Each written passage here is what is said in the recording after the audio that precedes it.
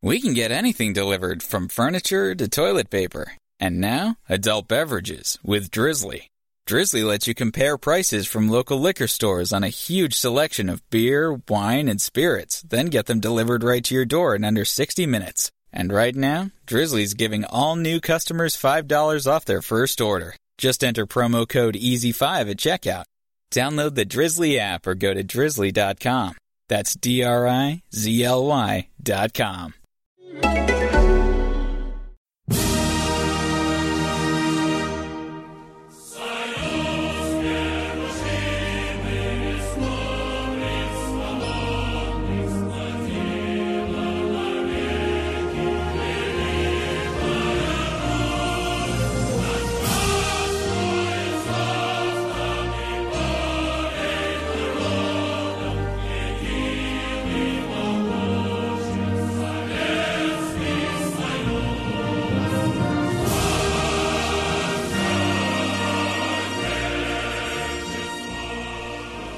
Hello and welcome to the Football Grad podcast. I'm your host Manuel Veff, and as always, I'm joined by Tim all the way on the West Coast. We're so separated these days, Tim. You know, I'm in Europe and you still on the West Coast. 9-hour time difference. Tricky times, but how is it going over there? Yeah, it's going great, but you're definitely in a better situation. You've been watching so many great football games, covering different stadiums, exploring different cuisine at different stadiums. So yeah, you're not missing much, my friend. But but the life here is exciting. It's almost Christmas time. Lots of Christmas parties, lots of Christmas events around it. When I moved to Canada, it was funny because they start celebrating Christmas really end of November, pretty much. So yeah, this is the festive period, and it's pretty beautiful here. Yeah, you should see how they celebrate Christmas in Germany, man. It's like basically Christmas Day every day for 24 days straight. Hence all these amazing meals at different games in the Bundesliga stadiums. It's just been incredible, absolutely incredible, and I just love sharing it, especially with my man Andrew, knowing how great the cuisine is in Russian stadiums. How is it going in Russia, Andrew? How is life there? Ha ha ha! Very funny.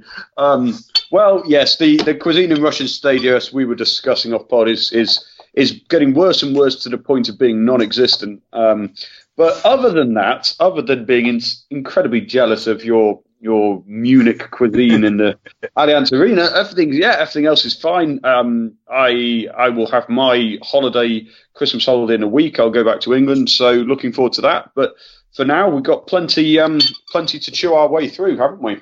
It is plenty of topics. I mean, the winter break is here for Russian football, but that doesn't mean that's not going to stop us, because there's plenty of topics to discuss. But we actually have to briefly switch our attention to England and Leonid Slutsky was, of course, fired by Hull City. Huge surprise there. And I don't mean this because of Leonid Slutsky. It's mostly down to Hull City, I imagine. Andrew, this is a league and a competition that you cover probably more than the two of us, Tim and I. Tell us, what went down there? Well, to be quite honest with you, I've been really, really upset by how it's gone. Long story short, Hull City are run by the Alam family, who are Egyptian-born, but they've lived in the city for over 50 years. But they're the sort of people who they tried to change the name of Hull City to Hull Tigers because they said it was more marketable worldwide. That's the type of people we're talking about here. They care about the city, but they're more interested in making money from the club. But the problem is they're not putting enough in, or they don't have enough to put in. Slutsky came in, he prepared for 6 months by being in England. He assimilated himself to English football, to the culture, and he spoke such good English, even on his very first day in the job. I thought that's a really positive sign. And he started the season, started pre-season with some good results and started with a good home win, his first home, just gone horribly downhill from there. They hadn't won in the last something like 7 or 8 games since he was in charge. And to be fair, it's a reasonable decision because Hull, with the players that they had before, and they still have 1 or 2 decent players as well, they should be doing better. They, at the moment, are only a few points outside the relegation zone. So it's understandable, actually. If he's going to get sacked, it should be now, not 2 or 3 months' time. I'm just so desperately disappointed because it's not just for Slutsky, but for Russian football, because the reputation of Russian football is, as we know, is not desperately high in other countries, sometimes justifiably so, sometimes not. And this will just be proof to the little Englanders who think, Russian football's rubbish and nothing good comes from the Russian league. And it's just such a shame for that. I'm so upset. But unfortunately, on purely football terms, actually, I have to say it's a justified decision, really. Yeah, but wasn't it always kind of like a mission impossible for him, Andrew? I mean, given the transfers and the upheaval at the club. Well, yeah, that is always going to be one of the harder things when you have owners like the Alams, and they've said openly they're willing to sell the club for some time, trying to sell and haven't found suitable buyers. And when you've got an owner who's not committed, what they need is to keep the club as a marketable concern, and instant results is even more urgent for them. So yeah, in that sense, it was always going to be difficult for him. And now, what he does next it's a hard one, really, because you can't imagine he'll be in demand, a great deal of demand now that people have seen, well, you've been at Hull, you've taken near the relegation zone, why would we give you the job? And it makes his job even harder to find work abroad now. He did well enough to get a job at Hull in the first place, but it's tough to see where next for Slutsky, to be honest with you. Tim, one of the rumors has been that he might be heading to Krasnodar to replace Shalimov. What do you make of that rumor? And do you think that would be a good fit? I think it will be an ideal fit, to be quite honest. I think it will be just a perfect fit for Leonid Slutsky and for Krasnodar, because Sergei Galitsky, who is the owner of Krasnodar, he is a very progressive football manager, and Leonid Slutsky is probably one of the most progressive coaches in Russian football. He is definitely one of the top Russian coaches, and Krasnodar, right? From what I heard, the Sergei Galitsky, he is a big friends with Shalimov. They hang out together, they live very close by, so there's like this friendship relationship. But at the same time, the club and the players, there have been some rumors coming out that they don't, maybe it's not like they don't give 100%, but they kind of waiting for something to happen, and they are waiting for a change. And when I pieced that all together, I thought maybe there is a connection that if Slutsky got let go from Hull, maybe he will be the new coach of Krasnodar. Like, it kind of really makes sense. Like, if you take a look at it from my point of view, I think it makes sense, but it's impossible to say really. Right now, there's no really any obvious rumors about that. But in terms of fit, I think it will be in terms of the football the team plays. Slutsky, even CSKA, always was fairly a cautious team. He knows how to play an attacking football, and Galitsky really want Krasnodar to play very attacking football. Slutsky is capable of building a team with a quality attacking force with the players which he has right now at Krasnodar. So I think that will be a perfect actually fit. I'm not sure if Slutsky actually wants to come back, because we heard rumors that he might get a position working into Chelsea's in the club, not as a head coach, but working, I think, as a scout or something like that, or a technical director, which I have no idea what means. But I think it's up to him if he wants to come back, and if Krasnodar wants him, I think it will be an ideal solution. But I think Leonid Slutsky, he would like maybe to stay in England, because it seems like he was really enjoying his time in Hull, just properly, like he was saying about how much people love football there and how different it is from Russia. I think he really got that good sense of working in a top league, and maybe he will stay there. So we don't really know. He didn't say anything. Krasnodar obviously didn't say anything. But to answer your question, I think it would be a good fit, but it comes down to what really Leonid Slutsky wants next in his career. Yeah, definitely an interesting one to follow. I think that is, once we know sort of where this story is going to go, we'll revisit it. But boys, as I said, the winter break is here. And it was a fascinating first half of the season. And we have to actually say first 2/3 of a season, right? Because we're 20 games into this season, which means there's only 10 left. But we kind of have to really, bow down to Lokomotiv Moscow and what they have done in this first half of the season, because I believe it's 8 points now that they are ahead of Spartak and Zenit in first place. That's remarkable, isn't it, Tim? It is. Actually, it's 9 points if we're talking about Zenit, because Zenit lost 3-0 at home. So, and right now the Russian league changed the rules. It used to be the number of victories.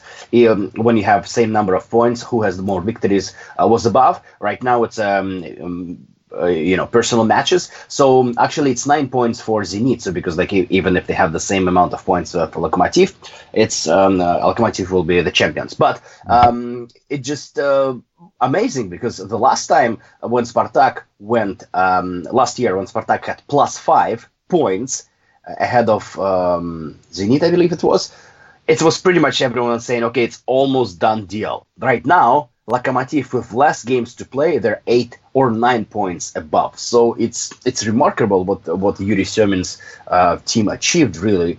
And I just applauding his work in the club, and just what really Lokomotiv achieved without making any crazy transfers and spending shitloads of money on players like other teams did this year. So it just really positive for the league. It's a great squad, and again, what I've been talking for a while, we still have those legendary coaches who can do the job done, and they show with their experience that they're just top level for Russia. No, Andrew, Zenit have spent a lot of money on their squad. They cannot be happy with that 8-point gap. I mean, this is 8 points plus, of course, as Tim mentions, if the two teams finish on even points, then Lokomotiv will be still ahead because of the head-to-head, right? But Andrew, do you think they can still catch Lokomotiv? And I mean, we're going to discuss the very same thing about Spartak in a moment, Tim. And B, do you think there will be many changes? There's been one change already with Anton Zabolotny coming in. I want to talk about him in a moment. But do you think there will be many changes to this team? And do you think they can still catch Lokomotiv? Well, can they catch Loko? Mathematically, yes, I guess. But it's going to take a monumental change of character to get out of this rut. And admittedly, the winter break is probably going to help Zenit more than it'll help Loko, because Lokomotiv are not used to being favourites. They haven't been front runners, consistent front runners over the majority of a season for quite some time. And they're going to have quite a long time thinking, okay, we've only got 10 games left, but we can't mess this up now. Will Loko have the character to withstand that? I actually think they will, because they've got Semin in charge. He's shown that he's an absolute master of what he's doing. He's completely in control of how he wants the team to play. There aren't any divisive characters. Although Igor Denisov is in the team, he's playing well and playing for the team. So he's got them all pulling in the right direction. Zenit have the talent, but I get the feeling, to answer one part of your question, I think probably they will bring in maybe more than just Zabolotny. It's the Zenit way to deal with it. If they have the means, they will throw more resources at getting a better squad. But I'm not entirely sure that's what they need. I think they need somehow to just unlock this psychological block they have. If that is Mancini's problem himself, I don't know. But I tell you what, Mancini is under serious pressure now, because you come in with that amount of backing, the squad you already have, and to struggle so badly. That's a major criticism on a black mark on his record as a manager. So plenty of movement I expect for Zenit. But at this stage, really, I think it's Loko's to lose at this stage. And I don't expect them to lose it. I think they will be champions in the summer. I think it's really fascinating that Zenit, the 7 draws that they have collected, that's really hurting them, isn't it? That's 14 points lost, just to put it into perspective. And that seems to be really where they have struggled the most, these unnecessary draws that they have picked up on so many occasions. And Loko have been so efficient. They've won 14, drawn 3 and lost 3. Just as many as Zenit have. We're just behind them, right? And just as many as Spartak have, but where Zenit and Spartak have drawn 7 games each, Loko has been able to win 4 more games than both those sides, right? And that then when you really come down to it, that seems to be almost really the big difference. And again, this is just 10 games left in the season, and in a sense, of these 10 games, they will have to collect. The 2 teams behind them will have to collect 8 more points than Loko, right? In 10 games, that's a big ask. That's a very big ask. And so I'm gonna put this to you, Tim. Spartak are pretty much in the very same situation than Zenit. Do you think Spartak can collect 8 more points in the remaining 10 games than Lokomotiv and capture them? Mano, I disagree with you because Spartak still has a game, and that's actually the first game against Lokomotiv when they come back. So if they win, it's technically only 5 points. So I think it really comes down to that very decisive game, which will happen early March, I believe March 4th.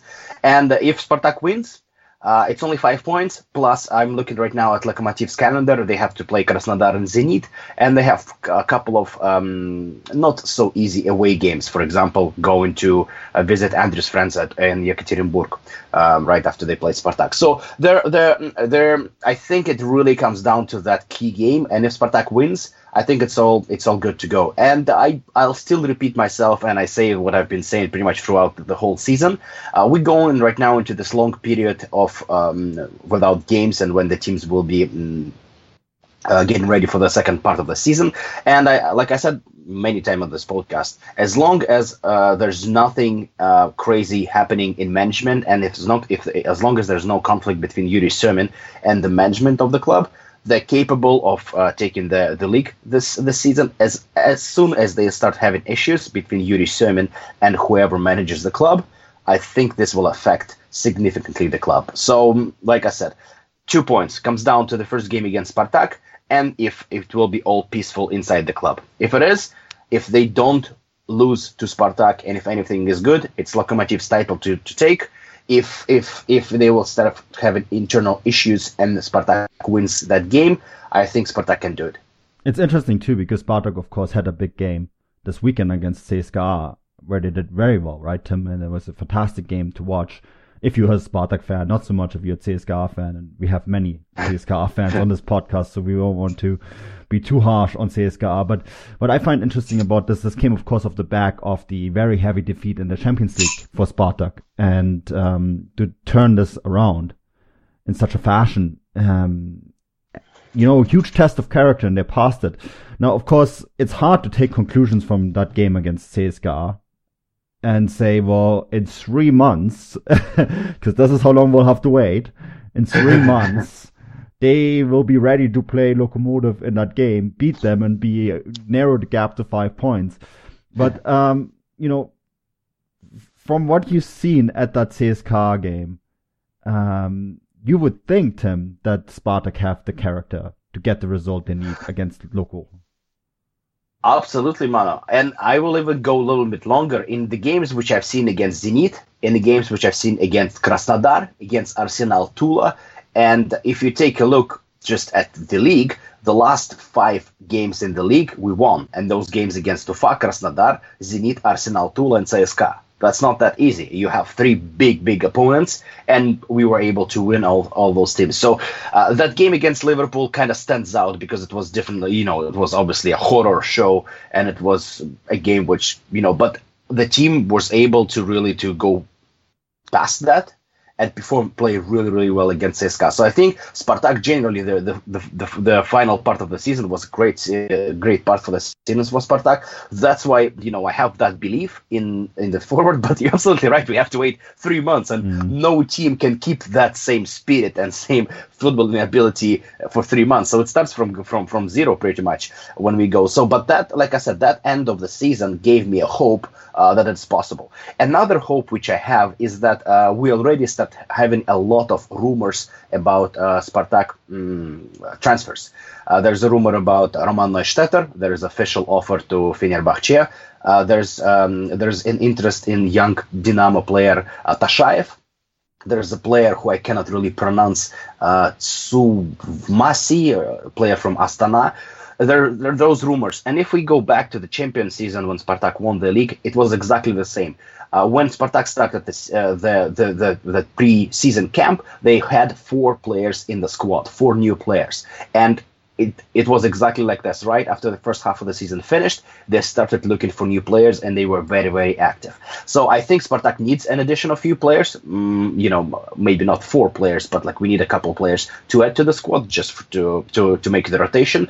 But really, like that end of the season and that match against CSKA and that victory over Zenit, that victory over Krasnodar gives me a good hope. Plus, I'm massive fan of Marcel Carrera. I believe in his ability to really prepare the team to be ready for those 10 final games, 10 finals, like he will probably say. So, and obviously, yeah, like the game against CSKA was just unbelievable. CSKA had their problems. It is, like I really respect them as a rival, but it was really, really hard because they had to play Van Bloom as a forward.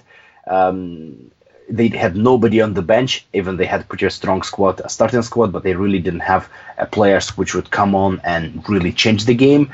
So it was a weakened CSKA side, but Spartak was unbelievable. I think the first half was just fantastic. The games, the way they played, and the second half Spartak played really cautiously, and they were up 2-0, and they just played very, very based on the score. So good performance, great result, a great end of the season, and I'm very, very hopeful for the final 10 games.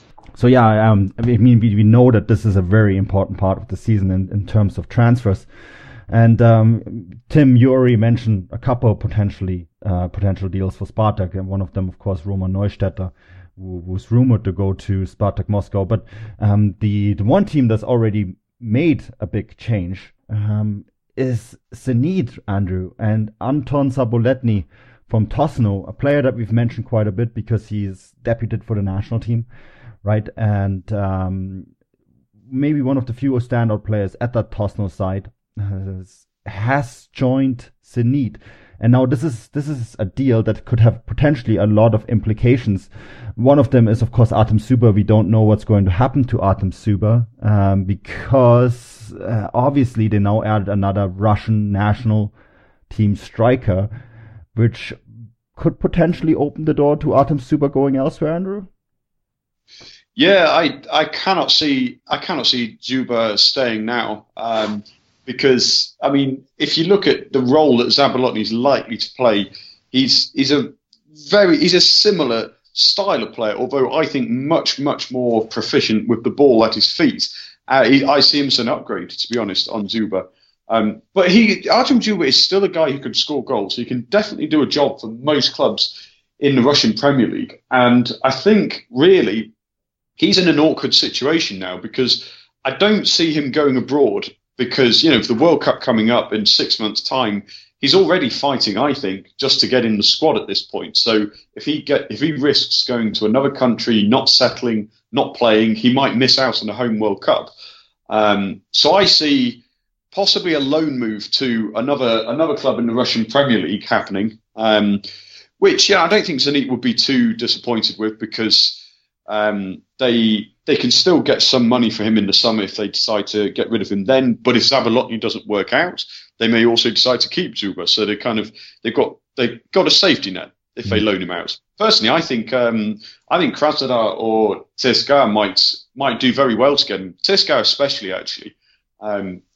Because you mentioned Wernbloom playing up front, and admittedly he's done very well as a makeshift striker, but he's not a striker by trade. So Zuber I certainly see going out. And I saw yesterday that Zenit have basically told Oleg Shatov that he can leave if they get 12 million euros bid for him.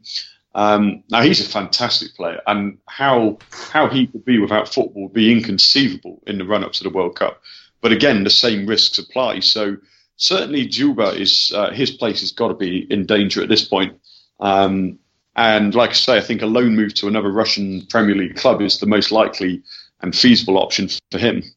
I just wonder if CSKA can afford him, Andrew. Because the salary is the big one, even if they get him on a cheap loan deal. And CSKA have struggled so much with money issues, right? So are they going to be able to cough up? I think it's 4.5 million euros that he earns a season. That's a lot of money, and you wonder if that is going to work. But on the other hand, CSKA really, really need him. They really need a striker like Chuba. But the can of worms that you open with that, with his Zenit past, with his Spartak past, I can see so many issues with that. And you just wonder if CSKA are going to risk that. But on the other hand, if they have the money and you get a player who can score probably 10, 12 goals for you a season at least, which is a lot in Russian football, you kind of need to go for it as well. I guess the question is too, with Krasnodar, what will happen to Fedor Smolov? Is Fedor Smolov finally going to go abroad? I think if he does, then Krasnodar would be all over Tsuba, right? It'd be a nice, clean move for him. There would be no history between him and any of the other sides. Krasnodar plays the style of football that he could easily slot into, so that would make a lot of sense, but I think it would depend on what happens to Fedor Smolov, and I think that's going to be a major question mark throughout this winter, what's going to happen with Fedor Smolov. As for Shatov, it's interesting that he was linked with a team like the Borussia Dortmund just a year ago, right? And now all of a sudden he seems to be surplus material. And Tim, that's really too bad, because he's such an exciting player to watch at times, and 12 million euros is going to be a lot of money for a lot of teams in Europe. You think that he maybe will stay around in Russia instead, or do you think he's going to go abroad? Hi, this is Rachel Fisher. And this is Desi Jenikin. And we host the Hollywood Crime Scene podcast. We're really excited to tell you about the best Christmas ever on AMC+, where every day feels like Christmas morning. It's the holiday season, and that means it's time to see old friends like Buddy the Elf, Heat Miser, and Clark Griswold. Plus, you get a stocking stuffed with highly acclaimed AMC series like The Walking Dead and Mad Men, new series like Gangs of London and The Walking Dead World Beyond. They're all here on AMC+. So celebrate the best Christmas ever, anytime, anywhere. AMC Plus is the gift that keeps on giving all year long. Sign up today at amcplus.com. AMC Plus, only the good stuff. It wouldn't be the holiday season if there wasn't candy, right? Celebrate the holiday season with the Holiday Crush. They've sprinkled candy with a holiday theme and fun-packed challenges every week for 5 whole weeks, finishing on January 4th. The more challenges you complete, the better your chances of unwrapping delicious rewards. So, are you ready to crush the holidays? Play the Holiday Crush now. Download it from the App Store, Google Play, or Windows Store for free. Terms and conditions apply. Good question, actually, Manu. But you're right. $12 million for a player who hasn't been playing recently that much. And it's interesting just to look at his story, because he definitely had a conflict with Mircea Lucescu, who really criticized him publicly, and he didn't really play. Now he doesn't play with Mancini, and to be quite honest, he didn't really play much football in the past 2 years. So who would pay $12 million for a Russian player? Which foreign club will do that? I don't know this foreign club, and this has to be crazy people. So also it doesn't really make sense for him if it doesn't really work out for him to stay in Zenit. There were some rumors of him going to CSKA, but that's exactly the same story as we just discussed about Zuma. Is the money there? I think he will be a good option for CSKA, because CSKA like they use those kinds of players, and he will be definitely an addition to minimal squad which CSKA have. But at the same time, it's kind of sad. He was I viewed him as the new up-and-coming player who would be the leader of the 2018 Russian squad. And he really hasn't been playing football, and he hasn't been in the same form for the past couple of years. So it's kind of a bit of a sad story, because he was really up-and-coming and that talented player when he was back in Ural days, and very talented player. And I'm really kind of, from Russian national team perspective, not very happy to see him not playing. A loan to any other club, possibly, possibly, and he might be even going to a place like, to Ural, maybe a lower league team, just to get this playing time ahead of the World Cup, because I'm sure he wants to play the World Cup and he wants to be one of the players to be considered to be in the squad. So but I think it will also depend on the first couple of training camps which he will have with Zenit, because I don't think he will go right now. He'll probably try to get his place in the Zenit squad, and if he sees after a couple of training camps that he won't be able to get in, he will ask his agent to look for a loan deal elsewhere in Russia. That's the way I see the situation. Yeah, it's a fascinating one, a really fascinating one. I think there's a couple storylines emerging of a few deals that we'll get to see, especially after the Christmas period. And I mean the Russian Christmas period in early January, right? So that's probably how long we'll have to wait. We'll probably see a few moves being made now. But the huge amount of moves will be happening right after Russian Christmas in the New Year. So definitely something to keep an eye on. Something else to keep an eye on, and I think this makes us almost like a broken record, is this winter break period. We had a very lively discussion, Andrew, just a couple of weeks ago on this winter period, and there really isn't a right answer, I feel. One way or another, right? I think we're always going to have different opinions and different suggestions, and for me personally, they change all the time as well.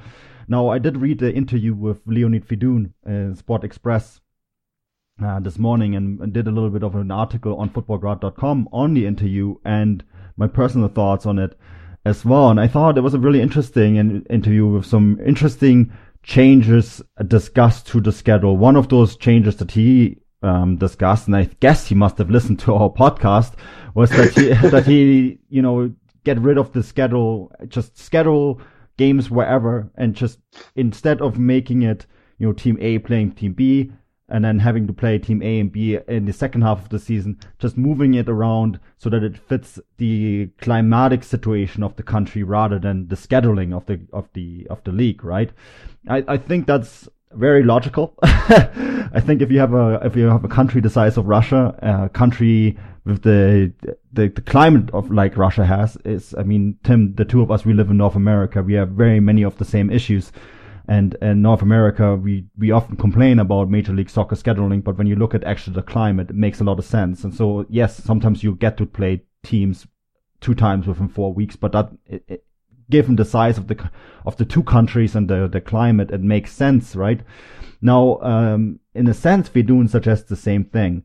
So, is that maybe one way to fix the scheduling? To just say, okay, before we discuss all the other things that he suggests, but first off, is that the way to do it, Tim? Just schedule it, make sure that teams get to play in their stadium when it makes the most sense, weather-wise, and nothing else. Absolutely. I totally agree with Spartak's president. I agree completely with every point of his interview. I think that makes complete sense. You cannot really play football in SKA Khabarovsk, in Tomsk, in Perm in December. It's a bad product. You can't really watch. It's more dangerous for players, and you have to have some common sense. Russia is big. Russia has very unique climate. You cannot randomize those games. You have to play in areas like Rostov, in Krasnodar, in stadiums like Zenit Stadium, which has an amazing roof, and you can play it 24/7 football every month of the year. So I completely agree, and I'm not sure why it hasn't been done, because to me it's such an obvious decision. The calendar doesn't have to be random. If the calendar, that the planning of the calendar makes the tournament a more interesting, a better product, and more convenient for fans and players, I don't see why you cannot do this. I think that's it's such an obvious decision, which was really, you just have to do it. And I completely agree with Fedun on this point and every other point of his interview. Yeah, well, let's go to some of the other points, and I think the most fascinating that I saw was the reduction to 14 teams, Andrew, and basically playing a full schedule that be 26 games until the winter, and then split the league into 2, a group that plays against relegation, a group that plays for promotion. Actually, this format exists in the Ukrainian Premier League, another league that we cover quite closely. It has actually worked to a certain extent. Of course, the difference is that in Ukraine, they don't finish the first half of the season before the winter. They actually split the season at some point in the spring. But yet, I think this is actually an interesting one, right, Andrew, to say, okay, well, we split this league after the winter break, and we have, in a sense, 40 games. Every club has 38 games, it would be 38 games, which would then allow every club to have 19 home games, right? But a lot of those 19 home games would be then against more major rivals. Spartak, for example, would likely always play in the promotion zone or in the championship zone, and that would mean 2 games in the first half of the season against the likes of CSKA, Zenit, Lokomotiv, right? And then those 2 games again against those big rivals in the second half of the season. And for that, it makes a lot of sense. And I mean, in the numbers that he said, I think, if I have it on top of my head, he suggests that will make them, alone on gate, would make Spartak an additional $5 million euros a season, which is a lot of money for a Russian football Premier League club. Well, yeah, I mean, it's a very sensible suggestion. And the thing that stuck out to me, Manu, was that he mentioned himself, he's fully aware of the fact that the smaller clubs may well protest it. And if you look at generally what he's doing, yes, of course, the figure he mentions, it is going to benefit the bigger teams. They'll get, bigger games against closer rivals. They'll fill out the stadiums more for them, whereas the smaller clubs will have to play for longer against less attractive options. But in the long term, it does make the league more competitive. And, if you think about that phase where you're getting towards the end of the first part of the season, and you need to make the top 7 to be in with a shout of Europe and some within a shout of the title, it makes that part of the season, which traditionally a lot of teams have problems with, and the motivation isn't always there, perhaps, it makes it more competitive. And in terms of exactly when they schedule it, I don't actually see the need to rush. If we do his proposal where 26 games first part of the season, and then only 12 in the second, I don't think there's any need to rush to finish before winter. They could have the last few games of the first part in spring. I don't think there's any problem with that. But reducing the clubs to 14 but increasing the fixtures solves 2 problems really, because you'll have the bottom end of the Premier League won't be quite so weak, and also there'll be more competitive games. So I think it's win-win. I genuinely think it is a sensible option. And I know it's going to sound bad, but I actually don't see a problem with strengthening the stronger teams, because in the end, what we want to see is the best players in Russia. We want to see the Russian teams playing the best teams. And this, in the long term, will just slightly move the bigger teams into a more competitive state. There's no point trying to have 16 level teams. You want teams to have a chance. You want it to be competitive, and this schedule gives you that. But also, you want the bigger teams to be competitive on a bigger scale, on a European, on a continental scale. And I see it helping in that sense too. So, yeah, I'm a big fan of these proposals.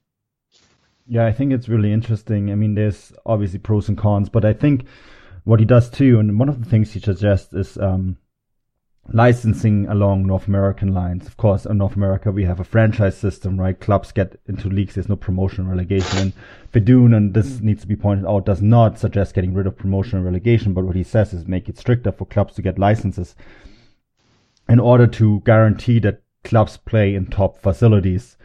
And he mentions the all-weather stadiums, right? I think we are now at a point where in a place like St. Petersburg, in the marvelous Krestovsky Arena, you can play year-round. And that is something, that would allow to shorten maybe the winter break and actually get closer to that European level. It's similar in Spartak Moscow Stadium. We're getting to a point now where you can play almost year-round. You still probably will need a winter break, but it wouldn't have to be 3 months long. And I think this is really what he suggests. And Russia's building a whole bunch of beautiful new stadiums right now for the World Cup. And we see that a bunch of those World Cup stadiums won't actually have Russian Football Premier League teams because, there's sites like Samara, Nizhny Novgorod, they're struggling. And Saransk is another one, right? Those are going to be beautiful stadiums. And I think what he's sort of suggesting is that maybe if you bring in tougher licensing, you guarantee that the clubs with the nice stadiums will actually play in this league at some point or another. It would, of course, take some time, an adjustment period.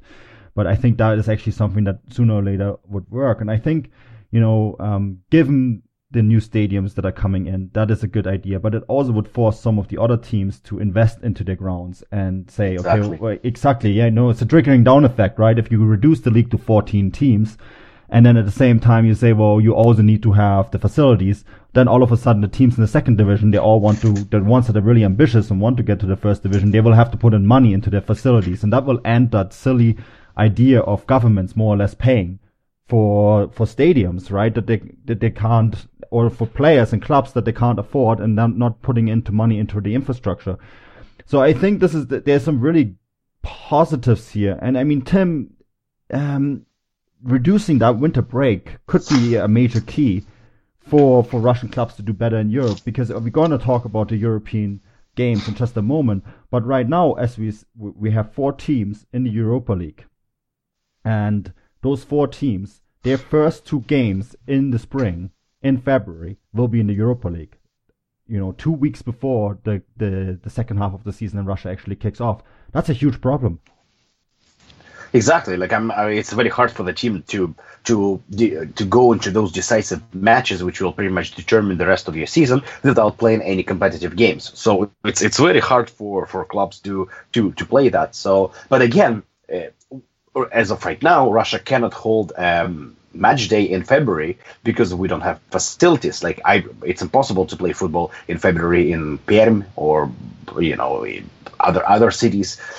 So I think this Fedun, he speaks complete sense. Everything he says makes complete sense, and I'm not sure why it hasn't been looked at before, because it's to me it's obvious. And yes, obviously, if we have those beautiful stadiums, like you said, you can play at Krestovsky all year around. If you schedule those early games, like he has been saying, in Krasnodar, in Makhachkala, in other warm cities like Rostov, in those parts of the city, you can play football there. It is possible. So to me, everything he says makes complete sense. It makes a league more competitive. It makes league as a better product. And I don't see anything which would stop, should stop this from going through. At the same time, a few clubs, and actually I'm interested in Andrew's opinion on that, a few clubs, and especially lower league clubs, they said that Fedun is only thinking about himself and his top club and his interests, in my opinion. But they say that this revolution, which Fedun is proposing, kills the interest of lower league clubs. And I kind of agree. I see that point. But if you don't want to be this lower league club, then build a stadium and be competitive. Be able to play in that new strong league which Fedun suggests. So again, what me and Manu was saying, that it makes other clubs to progress and to build the stadiums and to be competitive and to be part of that 14 teams league. So Andrew, what do you think in terms of lower league clubs? Yeah, I think it's a valid point, because I look at it from the perspective as an Ural reporter / supporter, and it's we'll move into the Centralny Stadium, which we already have that facility. So in one sense, I can speak a little bit more. Well, it's easier for me to say I agree with it because we've got that stadium on our doorstep. But the fact that you mentioned the World Cup stadia, that's a very good point, because the amount of investment that's gone into them is just eye-watering, and it always is, no matter what the country is. If you have to rebuild or build from scratch so many new venues, but it's a great way of basically giving clubs an incentive. And what I hope it will do, and what I really, really hope it will do, and for me, this really is the only way the long-term future of Russian football will be at its absolute best, is if this move that Fedun is suggesting is coupled with an encouragement towards more private investment. It's, again, you mentioned sounding like a broken record, Manu, at the beginning of the pod, when we said we were going to talk about the winter break. Well, another part of that broken record is the funding and the state funding of many clubs. It's just a nonsensical model, and for a long time it's been shown to not be successful. So this is a way, I think, a very good way of enforcing that change. Move clubs towards private investment, because finding it, yes, it's easier said than done, but that's the way the sport is going to flourish. And it's going to take a long time, but it's not an easy thing. Any change to move Russian football into a healthier state is going to take time. So somebody's got to say it, and somebody's got to implement it. So for a club like Ural, yes, we're lucky to have the Centralny Stadium to move into. But these venues don't need to be huge. For other clubs that are not in World Cup host cities, a venue of 10,000, 12,000, that is more than enough. The average attendance of the whole league is less than 10. So I personally think, if they're being really honest, the smaller clubs will realise that, look, if you want to get anywhere, this is what you've got to move towards anyway. So I think it fits. Yeah, and I think there's something else to be said too. I mean, we're looking at some clubs where you almost wonder if they have a business being in this league. Tosno, for example, don't even play in Tosno. They play in St. Petersburg. Why have a team named Tosno playing in the Russian Football Premier League if they can't even play in Tosno? And this is, maybe it's unfair to single out Tosno on this one, but, SKA Khabarovsk, yes, Khabarovsk is part of Russia, but maybe they grew a little bit too fast, and in a 14-league team, it'd be a lot harder for them to get into this league. So I wonder, last year we had Tom Tomsk. Remember that debacle, guys? They went bankrupt in January 1st, right? And maybe teams like that just there's no business for them to be in the top flight. I'm all for smaller clubs getting a chance, but these smaller clubs need to be on healthy financial footing. Yes, Tosno are, but they don't have the infrastructure to play. Why play? Why not name yourself? Why is not Dynamo St. Petersburg in this league, for example, right? That they will actually play in St. Petersburg and maybe have the backing. So, there's a lot that needs to be done. I think that Fedun, yes, the smaller clubs are going to be upset about it, but it's because he speaks the truth. Exactly. And I don't think Fedun is alone with this. I'm pretty sure that the guys at Zenit think very similar to his proposals. Or the likes of Krasnodar, etc., that have these facilities. So I think he's basically saying what everyone is thinking anyways. And then, of course, the smaller clubs are not too happy about. But let's mention one of the smaller clubs is Rostov, and Rostov are going to move into a brand new World Cup stadium next year. So what would someone like them have to worry about, right? So it makes a lot of sense, and I think for European competitiveness, it is something that they have to do. Now, I do want to talk about the Champions League draw and the Europa League draw briefly, guys. Shakhtar Donetsk, start with them, our Ukrainian friends. Tim, they signed an extinct bird just last week in the name of Dodo, another Brazilian. It was a huge surprise there. Shakhtar loved their Brazilians, but it's actually the first Brazilian that they signed from Brazil directly since they brought in Bernard. So, it's been a while, but they got Roma, another Italian team. Shakhtar have been very experienced with Italian sides. This is a really good draw for them, and unlike the Russian Football Premier League, the Ukrainian Premier League actually starts the week before the Champions League kicks off, so a little bit better for them than what the Russian teams, and we'll get to the Russian teams in a moment in the Europa League, have to face. But this is still a very difficult draw, isn't it, Tim?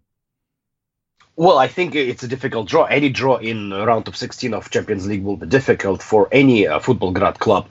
But, it's better than other options they had. So I think Roma is a club where they actually have chances of going through. If they would have drew, any other of bigger clubs, then maybe likes of PSG or like Barcelona, Real Madrid, all those clubs. But Roma is a sensible draw. It's something that you can work around, and playing at home in the cold Ukraine. So Roma will not sure how they will cope. Roma didn't have an easy game when they play away at Karabakh. So I think Shakhtar has good chances. I think it's a good draw for them. Obviously, nothing, like I said, in round of 16 of Champions League is easy, but this is doable, and I hope Shakhtar will go through. Yeah, I'm personally really excited about this draw. I think it's going to be a fascinating draw for us to cover on the Football Grad Network as well, and to have Shakhtar Donetsk go through. They emerged from a very difficult group with a huge victory against City, and we spoke about this in great lengths last week. So I don't want to indulge it too much, but yeah, it's going to be a fascinating one to watch. But let's talk about the Europa League draw, and I really want to go through it match by match. And Andrew, CSKA Moscow, this is a side that you covered quite a lot because they were in the group with Manchester United. They drew Red Star Belgrade. And this is of course an interesting one because this is a derby, and people will say, "Wait, this is a derby? Why is this a derby?" It is a derby because Red Star Belgrade they are friends with your side, Tim, right? Spartak. Yeah. And CSKA Moscow, they have a fan friendship with Partizan Belgrade. So this is actually a derby. This is a fascinating game, Andrew, isn't it? Yeah, absolutely. I think that undercurrent of the fratria partnership or friendship with Red Star and CSKA's with Partizan is actually going to make this a hell of a tasty tie. It could be one of the ties to watch actually in the first knockout stage because of that. Because at this stage, some clubs dropping down into the Europa League, some are just nervous about getting through, but both these sides are going to be. God, the atmosphere is just going to be absolutely insane. I would love to be there, but behind a fairly safe wall of glass, I'll be honest. But no, I mean, in all seriousness, Red Star have for a long time struggled since they had their glorious heydays in the late 80s, early 90s. They haven't really been a great force for quite some time, but I just get the feeling this is going to be much closer than CSKA would like. On paper, they should be going through, even with their thin squad, they should be going through with not ease, but they should be going through. They are definitely favourites. But if their away draw in Serbia goes horribly wrong, which it could do, then it really could be a tricky tie to get past. So there are other bigger teams, more well-known sides in the draw, but Red Star certainly not going to be easy. But definitely, I'd say possibly the round of the tie of the round even. Yeah, I would go along with that. I think this is going to be a fascinating game, especially with these undercurrents. Red Star and Spartak being friends, and CSKA and Partizan being friends, and that's of course because Partizan, like CSKA, have a background in the military, right?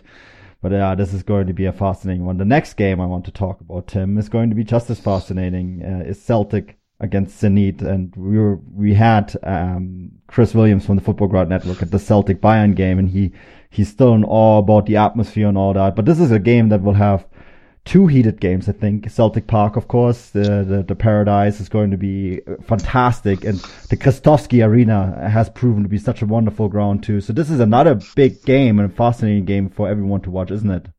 I agree, and I think same as what Andrew said, I don't think it will be an easy game for Zenit, given that it will be the first game of the season.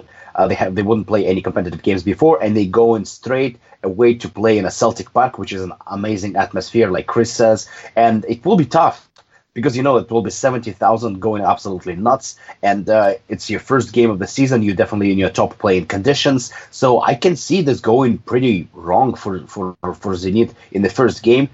If they lose 1-0, 2-0 without scoring an away goal, and then go and playing at home, again in the very, very early stages of the season, that could be a very, very hard draw for them. So even, some people been saying, oh, Zenit got the easiest draw out of all Russian clubs. I don't think so. Celtic is a very experienced side with unbeaten record of how many, 70 games or something. They have been unbeaten in the league, and they played in Champions League. I don't think it's going to be easy, so I think it's actually a very tough draw for Zenit, and I think it will all be kind of decided in the first game at Celtic Park at this amazing stadium. Yeah, and I'm actually going to stick with you, Tim, because your side got Athletic Bilbao. Oof. Yeah, you say oof. We've seen Athletic Bilbao because they were in a group with Soria Luhansk and Hertha Berlin, right? So we've covered them quite a lot in the group stage of the Europa League, as we did with Spartak, obviously. What do you make of this draw? I mean, Atletico Bilbao, they're one of those teams in Spain. They only play with Basques, but yet they're still a difficult side, aren't they? I think they're a very difficult side. San Mamés is one of the most passionate and loudest stadiums in Spain, and I think it's a very hard draw for Spartak. People have been saying, if we won Sevilla 5-1-0, we should be we shouldn't be having any problems with Athletic Bilbao. I completely disagree. First of all, that 5-1, as much as it was a legendary game, it was a fluke. It wasn't a 5-1 game. Spartak is not better than Sevilla by 5-1, which they showed in the away game. And again, going back to the first game of the season, playing against the Spanish side, which will be in form, which will be in playing conditions. And Bilbao is a tough opponent. I follow Spanish League quite a lot, and it's not going to be an easy game. It's going to be a very tough match for Spartak. I'm very cautious about those two games, and we play in the second game away, which is also tougher. So it's a tough draw for Spartak. We'll have to see, obviously, in what form the teams will arrive. Closer to February, we won't know the form of Spartak because they won't be playing any games. We will have a kind of an idea which Winford Athletic Bilbao are, but it's a very tough draw for Spartak. Yeah, I would go along with that. I think that's a very tough one. I mean, they're all exciting draws so far. Yeah. So we're very fortunate because we're going to, of course, cover them all. But, the next one, and I'm going to go to you, Andrew, because you did most of the previews for Lokomotiv Moscow for the Footballgrad Network, and that's Nice against Lokomotiv Moscow. Another very difficult draw, although Nice have struggled at times during this season. So what do you make of this one, Andrew? Well, yeah, I'd say I actually agree with Tim's assessment that the Spartak draw against Bilbao is going to be a tough one.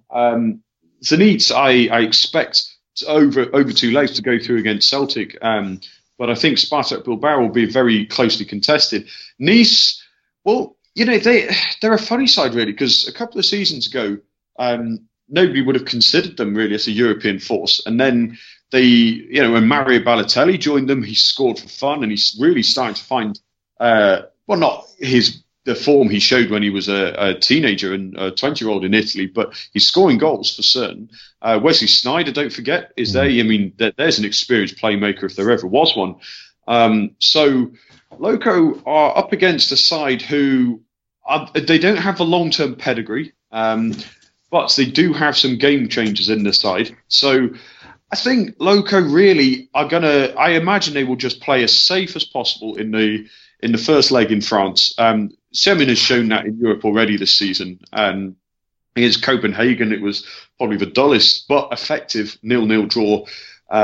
Got the point they needed away from home, and I expect that's what he'll go for in the first leg, and rely on the return leg in Moscow. So Nice should be beaten, but that's a dangerous word to use in this context, because which Loco will turn up in the spring, we still don't know. We've not seen them in this position so far. So yeah, interesting, but I definitely feel Loco are the favourites, but there's always a but in there. It just depends which Loco turns up in the spring. Yeah, I would definitely go along with that. The winter break is always the big factor, isn't it? We don't know what's going to happen during the winter, what changes are going to happen. So yeah, it'll be an interesting one to follow. Of course, the other two games that we're going to closely follow in the Europa League is AEK Athens against Dynamo Kiev. I think that Dynamo Kiev, they have one game less than Shakhtar Donetsk right now, and they're only 3 points behind Shakhtar Donetsk, and Shakhtar Donetsk have been excellent. So Dynamo Kiev are slowly but surely under Katskevich regaining the form that they had when they won 2 championships in a row, and I think Dynamo have a very good chance of going through there. And Ukrainian teams always do really well in the Europa League in the later stages. I mean, it was just a few years ago that they had that Dnipro reached the final. We don't want to talk too much about what happened with Dnipro since, but yes, they always do really well. And then of course Astana got through, the first side from Kazakhstan to reach the knockout stages of a European competition. They have a tough draw against Sporting. Astana is a difficult place to travel to for any European side. They have shown that on countless occasions. I think the worrisome thing with Astana is that some of the players like Toumasi or Katabaganga are now in big and high demand in big European sides. Tim, you mentioned, of course, Spartak after Toumasi. I heard Stuttgart after him as well. So they could be taken apart a little bit by the big European sides over this winter transfer window, which I hope, of course, doesn't happen, but it's likely because, yes, Kazakh teams have a lot of money, but on the other hand, they're also playing Kazakhstan, and some of the bigger European leagues just have that drawing power. But an interesting tie, a good tie, and be interesting to see how Astana will come out and start into the new season, because for them this will actually be a new season because they use the calendar year schedule in Kazakhstan. But boys, that concludes our podcast for this week. Andrew, it's almost Christmas for you. I guess not so much for your family, depending on whether you do the Russian or European Christmas. But I guess still plenty of things are happening. Let people know, where can they find you? What have you been up to? The floor is yours. Well, I'm on Twitter at Andrew MIJ Flint, and I'll be indulging in a bit of lower league English football for a change over Christmas. Going back to England for 3 weeks, and I'll be applying for accreditation for the Celtic Zenit game in February. So hopefully I'll be doing some live coverage for Football Grad then. But taking a little break from Russian football, obviously, getting back into the swing of it in time for the European games. Yeah, that's excellent stuff, and we'll definitely make sure that you'll be able to cover those Celtic games. Tim, how about you? What have you been up to? I mean, it's Christmas time, so Vancouver, North America, Christmas time, it's crazy. But what else is going on? Yeah, it's getting on Christmas. My band is playing 2 shows this weekend. We're playing one in Vancouver, one in Chilliwack. And so I'll be busy with that. But after that, I'm taking a couple of weeks off from work just to recharge the batteries and watch some football, which will be hopefully available for my consumption. And people can find me on Twitter, RussianTim61, and Instagram, Rocket from Russia. Yeah, definitely. And I've been your host, Manuel Veff. I'm still busy in Germany. We have, of course, Chris Williams at the Stuttgart Bayern game. I'm taking a break this weekend. It's been a bit too busy for me, but I'll be back in action next Wednesday. I'm gonna be covering the Bayern Borussia Dortmund quarterfinal for the Football Grad Network.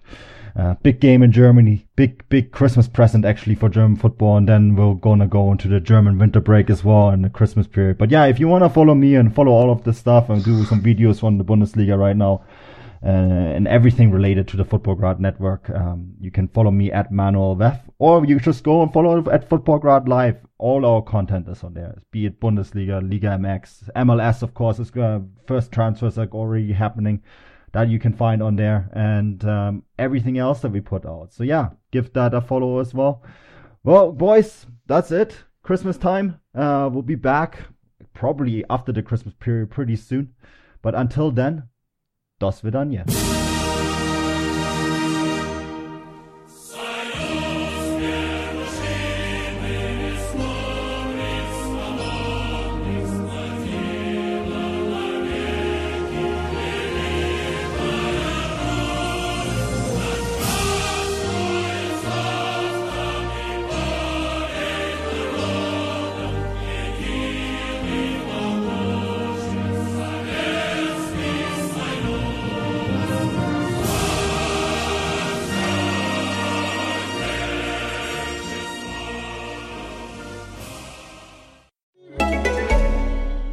It wouldn't be the holiday season if there wasn't candy, right?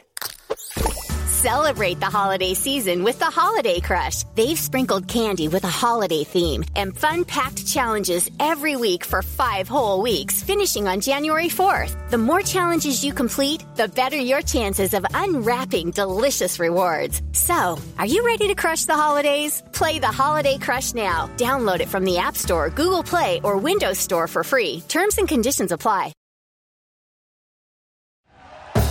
Thank you for listening to Believe. You can show support to your host by subscribing to the show and giving us a 5-star rating on your preferred platform. Check us out at Believe.com and search for BLEAV on YouTube.